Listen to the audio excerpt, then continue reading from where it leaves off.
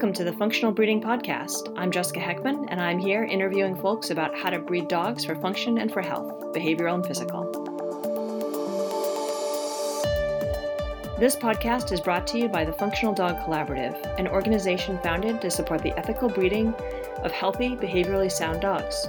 The FDC's goals include providing educational, social, and technical resources to breeders of both purebred and mixed breed dogs. You can find out more at functionalbreeding.org or at the Functional Breeding Facebook group, which is a friendly and inclusive community. I hope you have fun and learn something.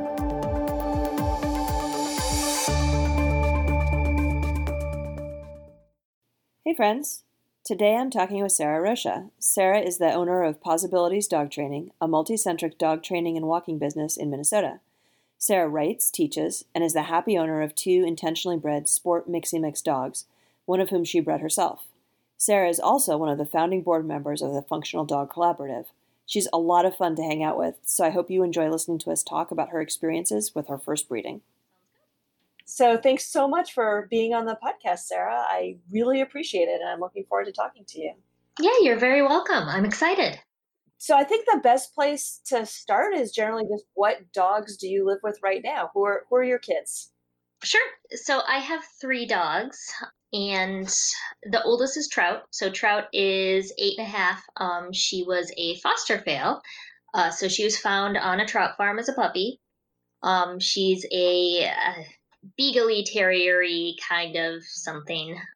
We've actually had her DNA done by 3 different organizations, and they all came back with, Beagle, Harrier, that sort of thing. And then 2 of them came back with Irish Terrier, which just cracks me up. Because how many Irish Terriers are there out there just indiscriminately breeding in Missouri?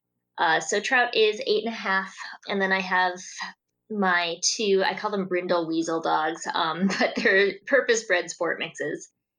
So Pan will be 5 this summer, and he is a Jack Russell, Border Collie, Staffordshire Bull Terrier, a Whippet. There's a couple other breeds further back. And he does disc dog, and he has some rally obedience titles, and we're training in obedience and agility and fly ball, and he basically just does all the things. And then his daughter, Biz, just turned a year, and she is out of a Rat Terrier, Staffordshire Bull Terrier cross. Very nice. So why don't you tell us about why you decided to get Pan and where you got him from and how you found him and all that kind of stuff, since sport mixes are what we're here to talk about. Yeah, sure.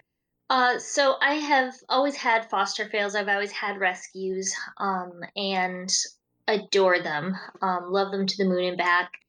I've also always had some serious health issues in my dogs that have sometimes prevented us from being able to have the good life that I want my dogs to have.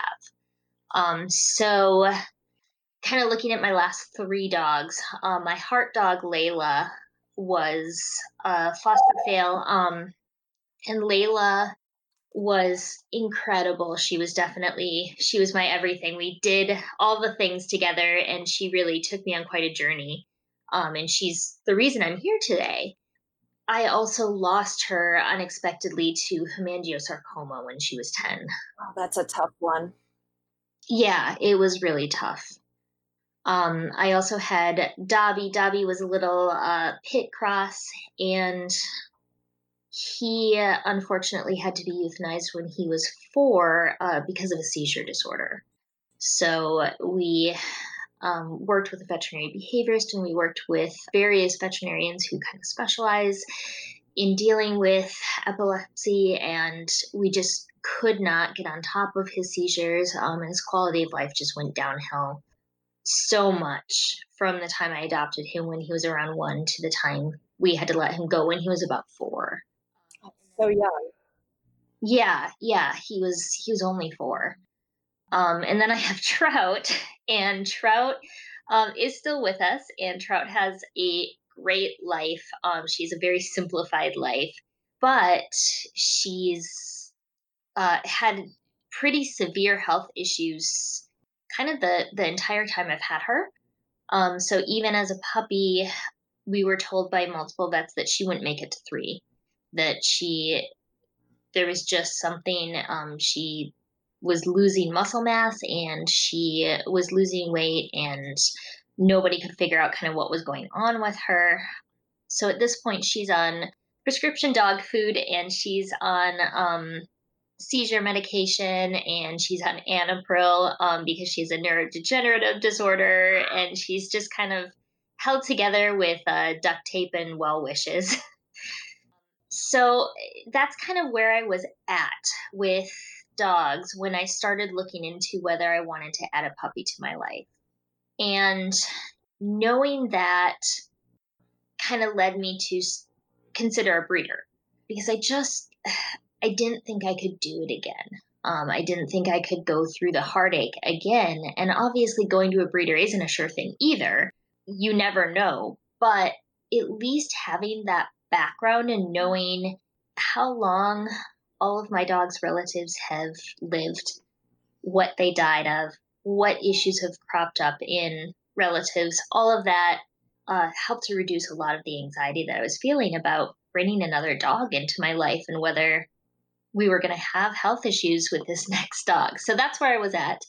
As far as where I got Pan, I was originally looking at a pretty well-known sport dog breeder called Blue Cedar Sport Dogs.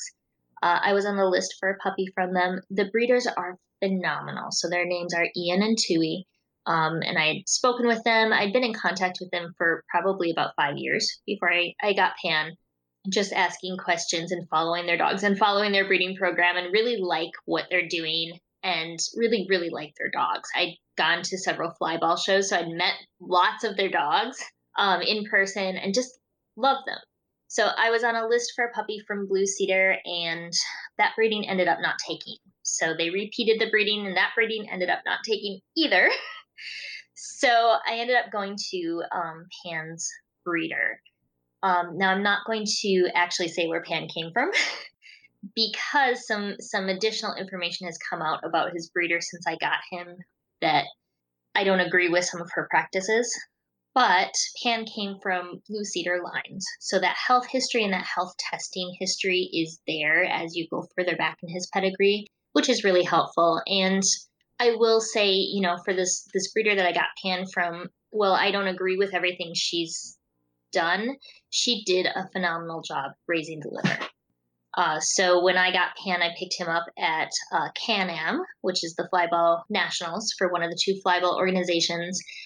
So we went down from Minnesota to Can-Am and picked him up and walked into this huge area with tons of dogs and people and shouting and activity, and picked up this little 4-pound puppy, and he was just great. He was just great with all of it. He just looked around like, yeah, this is normal, this is fine. And just from the first day kind of hit the ground running, just ready to take on life, which was such a revelation for me coming from a very different background of puppy early experiences. Yeah, it sounds lovely. And having met Pan, I can say he's still like that as an adult as well, which is a whole separate thing, right? You can have these really nice puppies that show a lot of promise, but you also have to have that personality continue until they grow up. So, and he's a lovely dog. So what are you doing with him now? Oh, all the things. Honestly, the great thing about Pan is that he's thrilled to do any sports I want.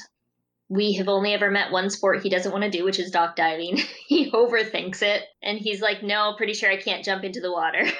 I mean, that's fair. I think that's fair. Not everybody should have to do that. Right.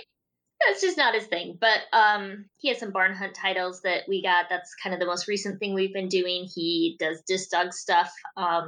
Like I said, we've done some training in obedience and agility. He's ready to get back into rally obedience whenever we start doing trials again.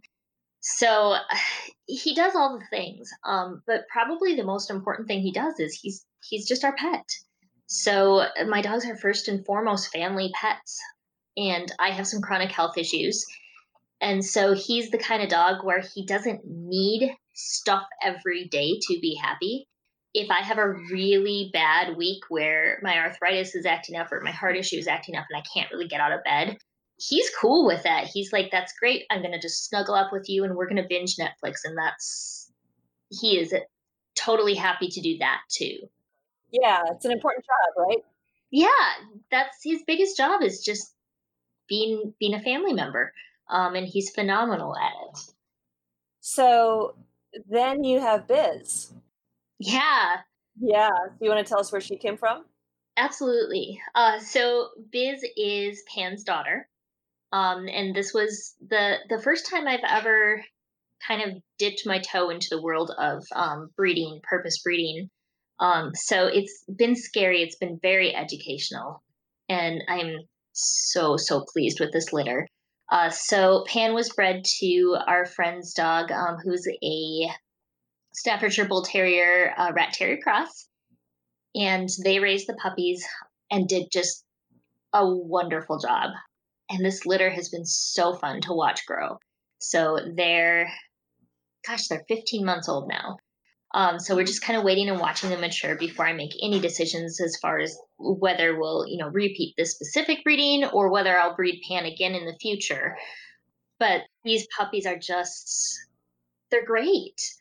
Half of them live with small children, and all of them are doing sportsy stuff with their people, and they're a lot like Pan. They're just family companions. So I specifically said I wanted the naughty one out of the litter because I like spicy girls. And she definitely fits that mold. She does what she wants. She's got a lot of opinions, but she's also just insanely sweet. She is a touch junkie. She's the first dog I've ever had that while she works for food and toys and all of the kind of traditional reinforcers, she's also really thrilled to work for praise and petting, and really gets turned on by just telling her she's brilliant and rubbing her neck and rubbing her butt. And all of that is really, really important to her. So that's been fun because she's so easy to motivate and so easy to work with.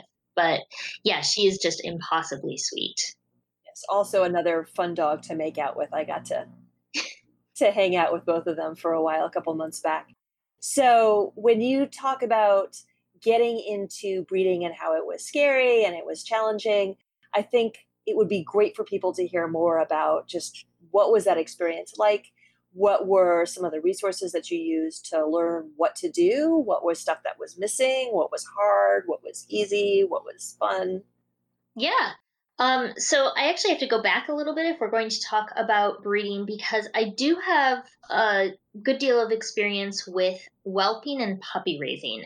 Because I've been in the rescue world for 15 years. I've done a lot of whelping. I've done a lot of puppy raising. I've fostered and cared for pregnant dogs, whether that particular organization chose to spay abort or chose to whelp the litter. So I had that experience, and because of that experience, I was already familiar with some of the puppy raising programs like Puppy Culture and Avidog. And I have to say that I am a huge fan of both of them. They're both phenomenal. I really, really like Avidog has a lot of phenomenal information about kind of the breeding side as well. So not just raising the litter, but the pieces to look into when you're making decisions about breeding and the pieces to think about. Like they have a fit to be tied program, which is so clever. But about fitness, and I think all of those pieces have really helped me to put together this puzzle of breeding. So I was familiar with those programs from whelping litters of puppies. And then I also ended up getting quite a few books and webinars and just basically diving in and reading all I could about all of this. So, one of the things that's interesting with purpose bred mixes versus when you're looking at purebreds is the health testing aspect. With most purebred dogs, the breed club tells you what you should test for. And when you're breeding mixed breeds, there's not that same level of guidance. And there's very disparate views about how much you need to test and whether testing is necessary, which, spoiler alert, I think it is. But not everybody agrees with me. And so there's everything from because it's a mixed breed and you're probably not going to double up on traits because you've got such a wide gene pool. There's some people who will say, yeah, you don't really need to test for health conditions because you're not likely to double up. And then there's the far other end of the spectrum where there's people who think that you should be testing for every single health condition that every single breed in that dog's makeup might have, even if it's a very, very small amount. So, like, Pan has I want to say great grandmother who was a farm bred miniature Australian Shepherd. But when we look at his embark results, Aussie doesn't come up. There's not really any Aussie traits in his phenotype. The chance of having Aussie issues in him is pretty small. So we have to figure out, like, do we test for Aussie specific issues? So that's an interesting area that I think needs to be explored more when you're breeding mixed breed dogs. Yeah, for sure. I think it'd be great to have guidelines or just, some information to help people make some more informed choices. So you did end up doing some testing. So how did you decide where to draw the line? I mean, like maybe the mini Aussie is a good example of, like, did you decide to go ahead and test for Australian Shepherd issues? Was that where you drew the line? So what I ended up doing with Pan, we did OFA hips and elbows. I did Bear. There was no indication that he couldn't hear or that he had, unilateral deafness or anything like that. But just because he has some white-headed dogs in his lines and because it hadn't been done on any of his relatives, it's something that made me feel better. So we went ahead and did that. We did eyes. He does have eye issues in his lines.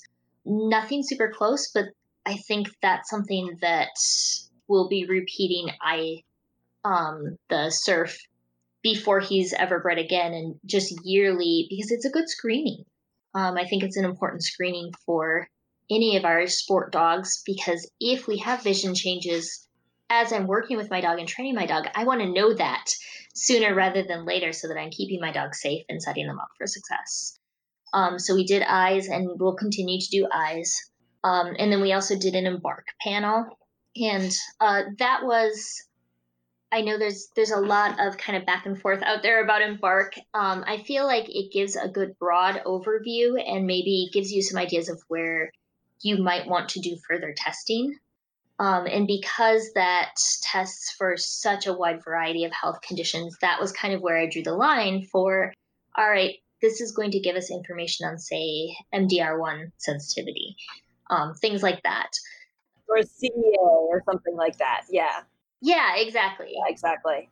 Okay, so that actually sounds like a great way of approaching it. First of all, if there's a known issue in the dog's lines, then it's good to check to see if this particular dog has that.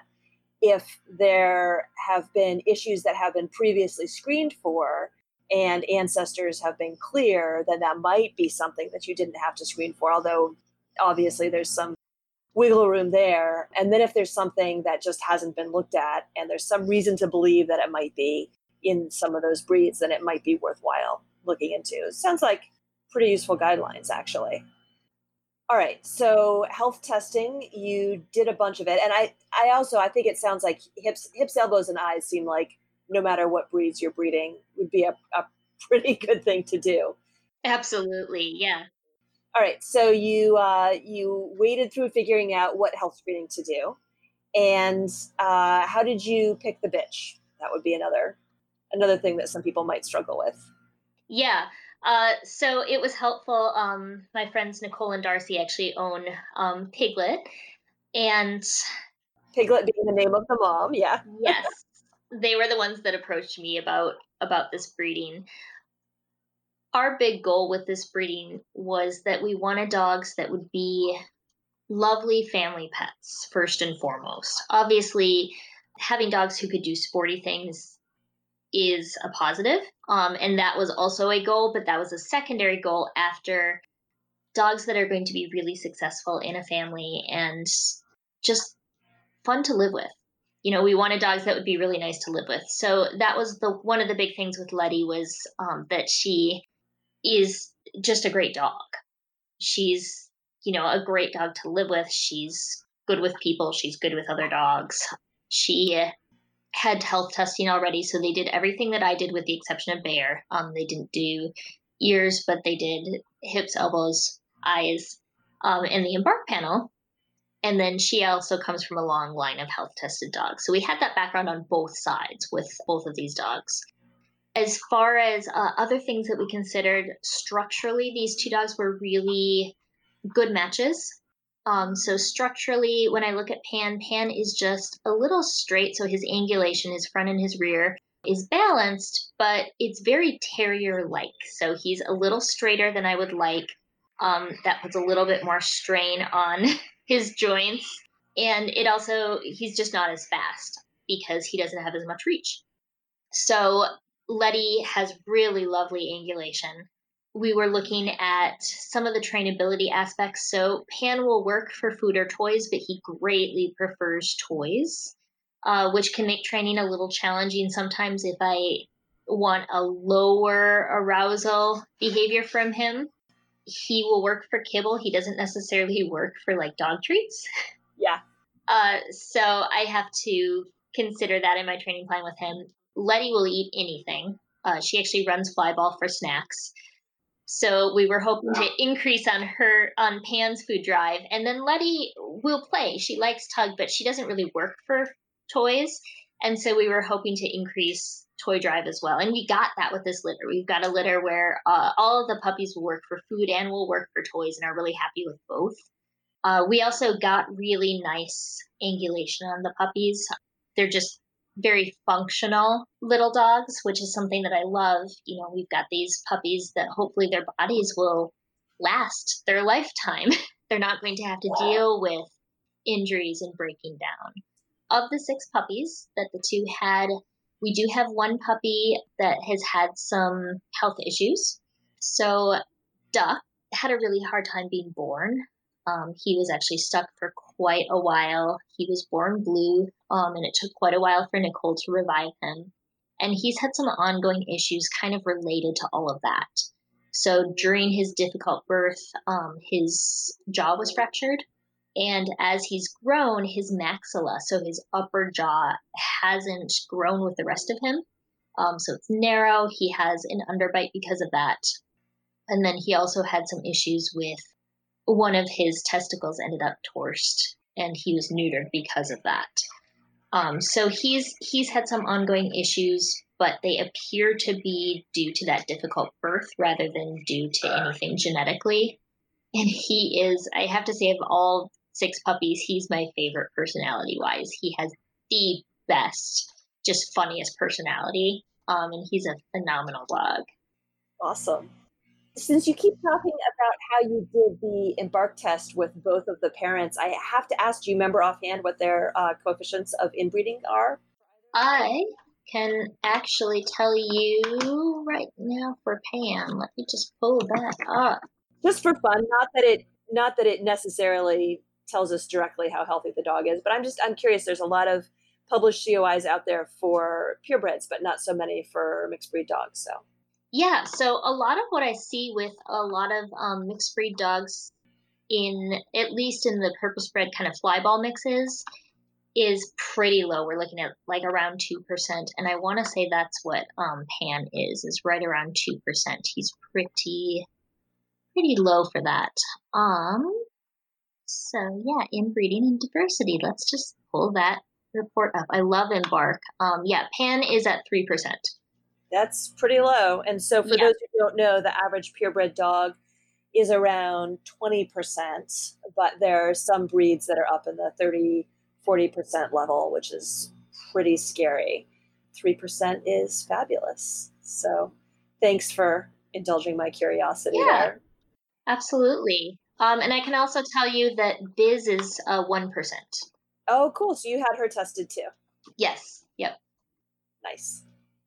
So what other issues came up while you were dealing with this breeding? How have people responded to you having intentionally bred mixes. I know that can be kind of controversial. Not as much in the world of people who know about sport bred mixes, but you run a training center, so you probably have other people seeing. So there's definitely been good and bad. Because I come from the rescue world, that has been difficult. In the rescue world, there's definitely a lot of black and white thinking of breeding is bad, rescue is good, and no gray area there. And so I did deal with a little bit of that. I have to say that the leaders in rescues that I deal with, so the presidents of the different rescues that I work with and that I still foster for, have been phenomenal and are very supportive of positive breeders, of quality breeders who do all the right things, because ultimately rescue is cleaning up from the bad breeders, right? So dogs that are responsibly bred don't tend to wind up in rescue just because they've got that safety net. All of our puppies, either the bitch's owner or I would take any one of those puppies that we've produced back in a heartbeat. And it's actually in the contracts that the bitch's owners have first right of refusal if for some reason somebody can't keep one of the puppies. So we've got that safety net for these puppies. And I think that rescue is coming to realize more and more that there's a place in the world for both responsible breeders and the rescues who are cleaning up from the less responsible breeders. That said, some of the other foster homes that I deal with, and some of the other people in rescue that I deal with, did have a lot of strong opinions about the fact that I was breeding my dog, and honestly, just strong opinions about the fact that my dogs are intact. So Pan and Biz are both intact. And there's a lot of fear in the rescue world about intact dogs and living with intact dogs and what that would look like, just because because it's new, because it's different, and people, I think, have preconceptions about what living with an intact male is like. And I can tell you, he is not marking, and he's not aggressive, and he's not out roaming. He's actually my dog. Of the three that I live with, if we were to leave a gate open, he's the one that would never dream of leaving our property because he knows, he shouldn't. And he's just a good boy.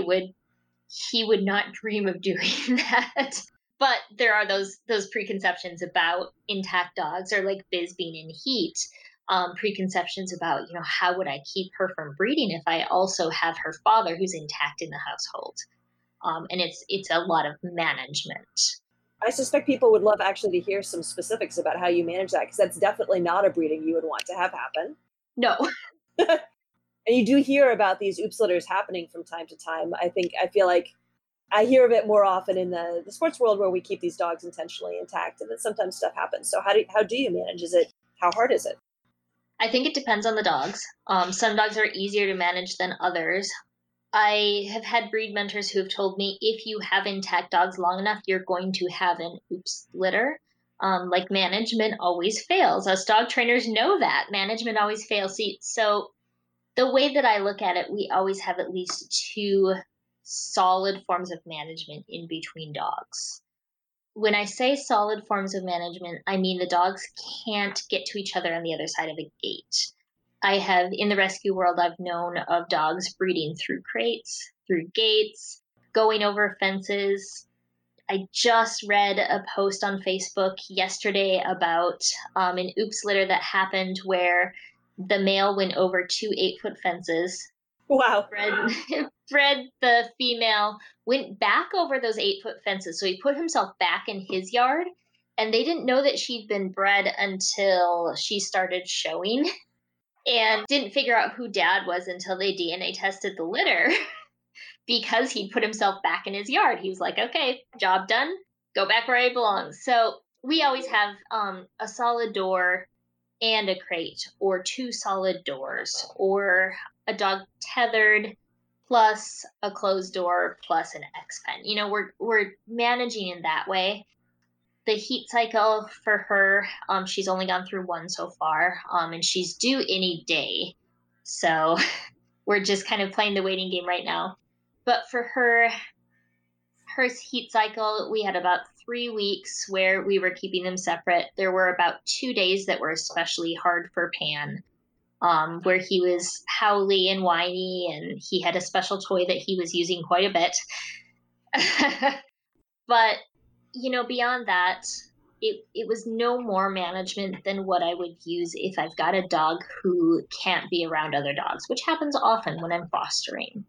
So it's the same sort of just common sense management of keeping dogs separate. The other alternative that we may use this next time is that my parents enjoy having my dog stay with them. They don't have a dog, and they've offered to take Pan next time Biz goes into heat. So we may do that. Yeah, I was going to say I've heard that from a lot of people, that just having the boy go stay elsewhere is often the easiest thing to do. And it's certainly, in terms of management, probably the safest thing Yeah, for sure. when you have someone. Yeah. Yeah, so you talked about the possibility of breeding again. So you would breed Pan again, maybe to the same bitch, maybe to another bitch. Yeah. So the way I look at it, I want to make sure that if I'm creating puppies, that I'm only creating puppies that are going to be really successful in our world, and that are going to be good, easy, healthy pets for the lifetime with their family. So the reason I haven't bred Pan again at this point is because his puppies are only 15 months old. And I know that a lot can change at social maturity with dogs. I want to see what these puppies look like once they've hit social maturity before I make any further breeding decisions. The first time he was bred, he was a little younger. Now that I know more, I probably wouldn't have bred him at 3. I probably would have waited until he was closer to 5, which is he'll turn 5 this summer, just because I think we get more information that way. Yeah. Right. So because he's a male, I think waiting longer to breed him is better. And I just want to see what this litter grows up to be like. I am also considering that I may breed Biz in the future. Obviously, it's way too early to tell at this point. She's 15 months. And I'd like a lot more information on what she and her litter mates are like, as well as making sure that she's been shown that she has some titles, that she's had all of her health testing, all of those pieces as well. But if I were to breed her, I would definitely be looking for an older male. And kind of the older, the better. In terms of them being well known. Yes. Or well understood what the behavior was and what sort of how that dog turned out. Yeah. Do you think you'd breed her to a purebred or to another Mixy-Mix? Honestly, I'd be open to either. My goal would be to find the right temperament and then complementary structure, complementary lifestyle. So yeah. She's a little bit busier than Pan. She's still very much within the realm of an easy pet. She's so snuggly that she does have to move her body every day, which could partially also just be her age. But she definitely settles nicely and has a nice off switch. That said, I'm not sure I'd want to breed her to another busy dog because I wouldn't want to necessarily lose that off switch. I think that's a big, key, important piece in having a dog that's easy to live with. Yeah, for sure. And I think it's something worth looking at as well, that I think a lot of sports people are concerned that if a dog is a good pet, then that means that they're not going to be a good sport dog, that having that ability to settle down and be a snuggle buddy on the couch means they're going to be unable to run fast in fly ball or, be high energy and agility. And it sounds like it's a little early to answer that with Biz, but maybe with Pan, you could speak to that a little bit. Absolutely. Yeah, I think that there's a lot of misinformation out there about, we hear high drive dog, and what a high drive dog is and what that looks like. Because I think a lot of the breeders are breeding frantic behavior and breeding dogs who can't turn off, thinking that that's high drive. To me, drive is the ability to focus and complete a task. So, for example, with Pan, when I get a frisbee out, he is in 100%. That's all he cares about. Everything else fades into the background. He's unfortunately even been rushed by other dogs when he was playing disc and completely ignores all of that. It's all about the disc. He will do anything in his power to get that disc and to perform whatever I ask him to do in order to get the disc. And to me, that's usable drive, right? Uh, he's not in his crate screaming, waiting for his turn to play disc. He's in his crate, usually napping or just quietly watching.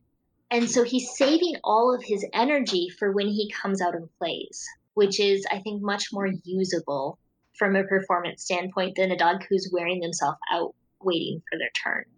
So, yeah, I think that the ideal when I'm looking at a really functional sports dog, from a behavioral standpoint, ideal is a dog who can turn off and then can turn on really easily, because those are the dogs that are going to give you the best performance during the day, right? Because they've got everything that they need for their performance, and then they can rest in between.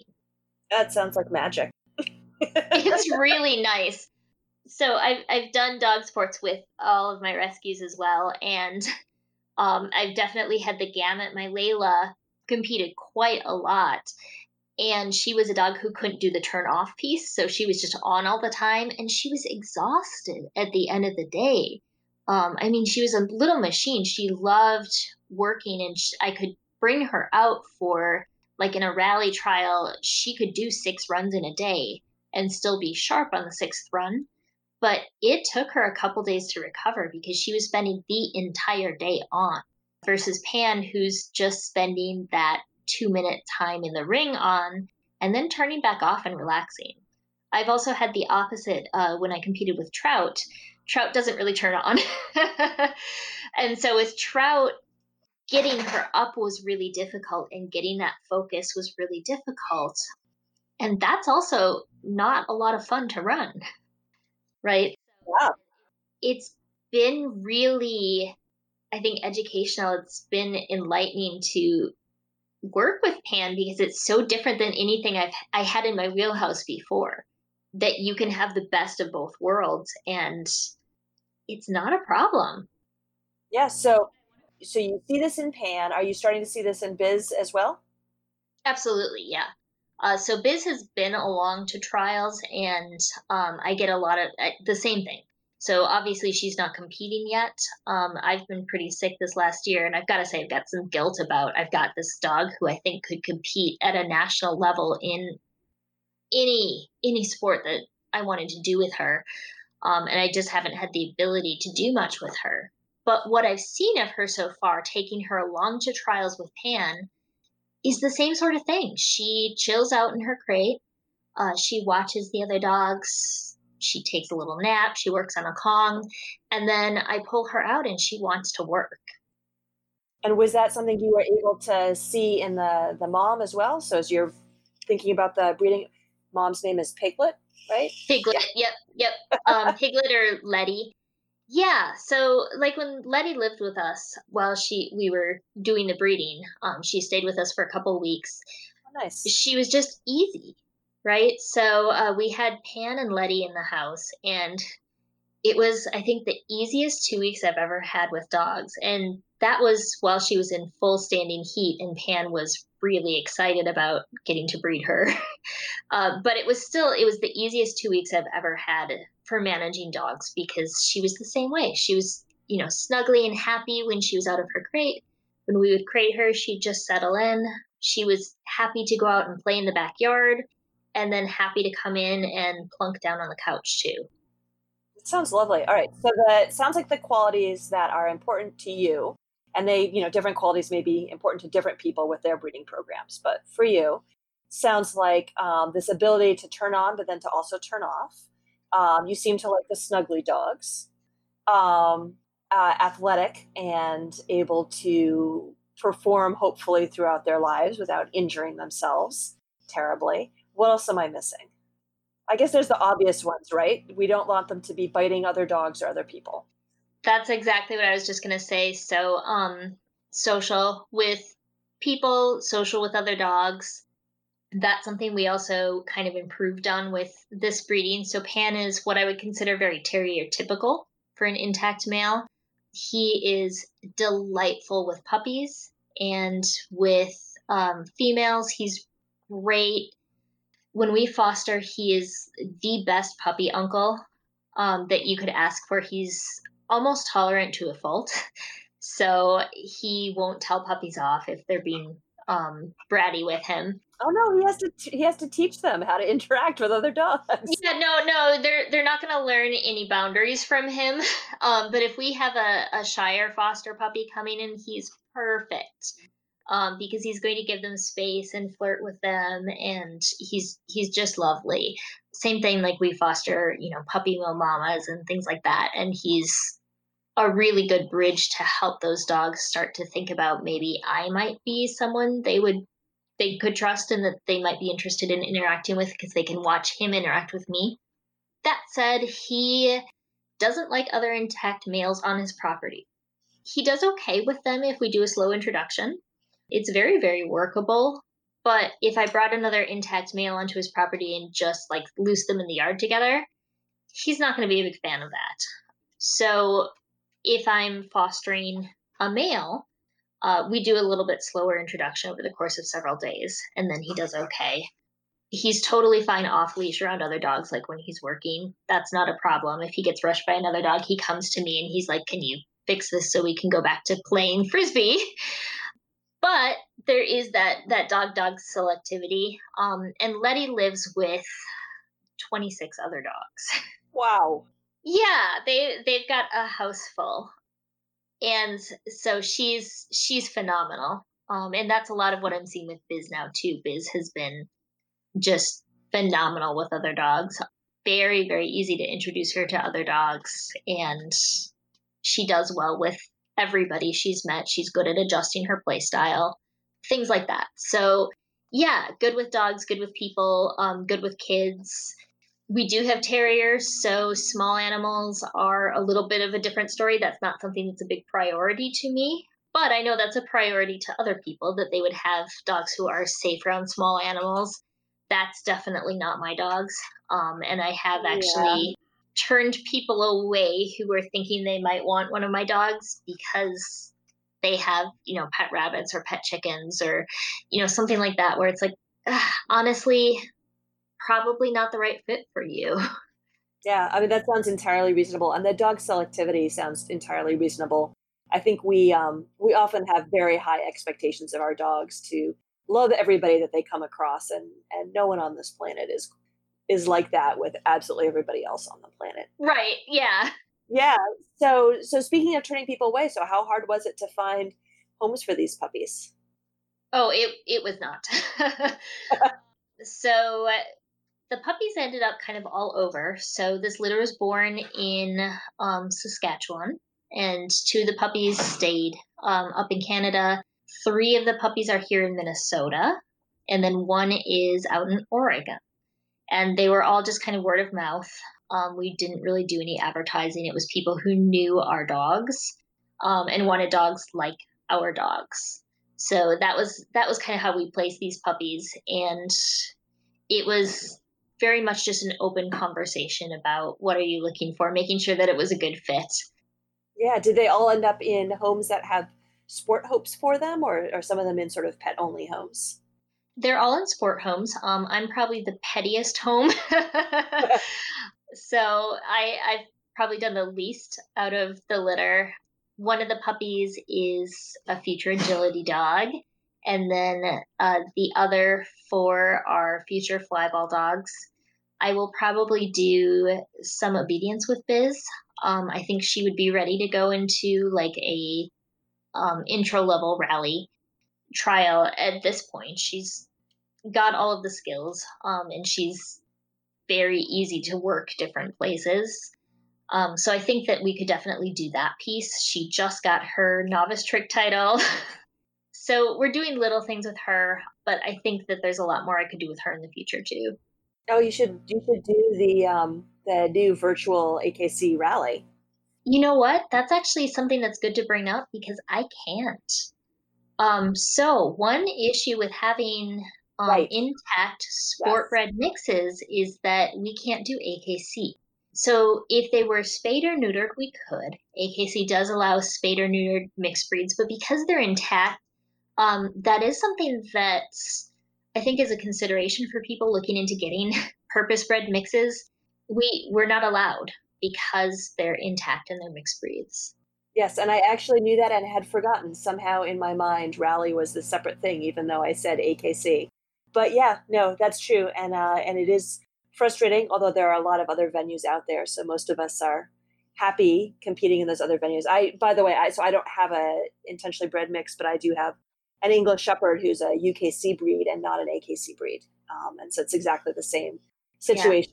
That he's as long as they're not an AKC breed, they're sort of considered mixed breed or purebred, doesn't matter. It needs to be spayed or neutered before they can come compete. So, Yeah. yeah. All right. Well, so I wanted to end on a slightly more cheerful note than, than that, but I do wish you the best of luck with figuring out, with seeing where your dogs go in the sport world, because it sounds like they're both fantastic dogs, and I, for one, am looking forward to seeing where they end up. Yeah. Yeah. Me too. So, if anyone wanted to know more about you or what you do, we didn't even talk about your training business at all. So, do you want to sort of just give a quick summary of what you do and where people can find you? Sure. So I own Possibilities Dog Training in Minnesota, and we do classes in the Twin Cities metro area and Southeast Minnesota areas. There's about 40 of us total at Possibilities, so it's this big collective of people who like people and like dogs. That's kind of our thing, is that we are kind to both ends of the leash. So we help people enjoy their dogs. You can find us online at pauseabilitiesmn.com. Or if you search Facebook, it's Possibilities Dog Training on Facebook. And I do actually have to put out a plug for my logo is actually based on my heart dog, Layla.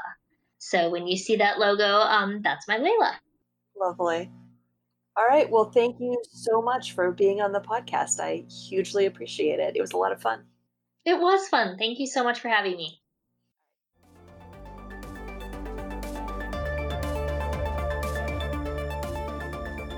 Thanks so much for listening. The Functional Breeding Podcast is a product of the Functional Dog Collaborative and was produced by Sara Espinoza Socal. Come join us at the Functional Breeding Facebook group to talk about this episode or about responsible breeding practices in general. To learn more about the Functional Dog Collaborative, check out functionalbreeding.org. Enjoy your dogs.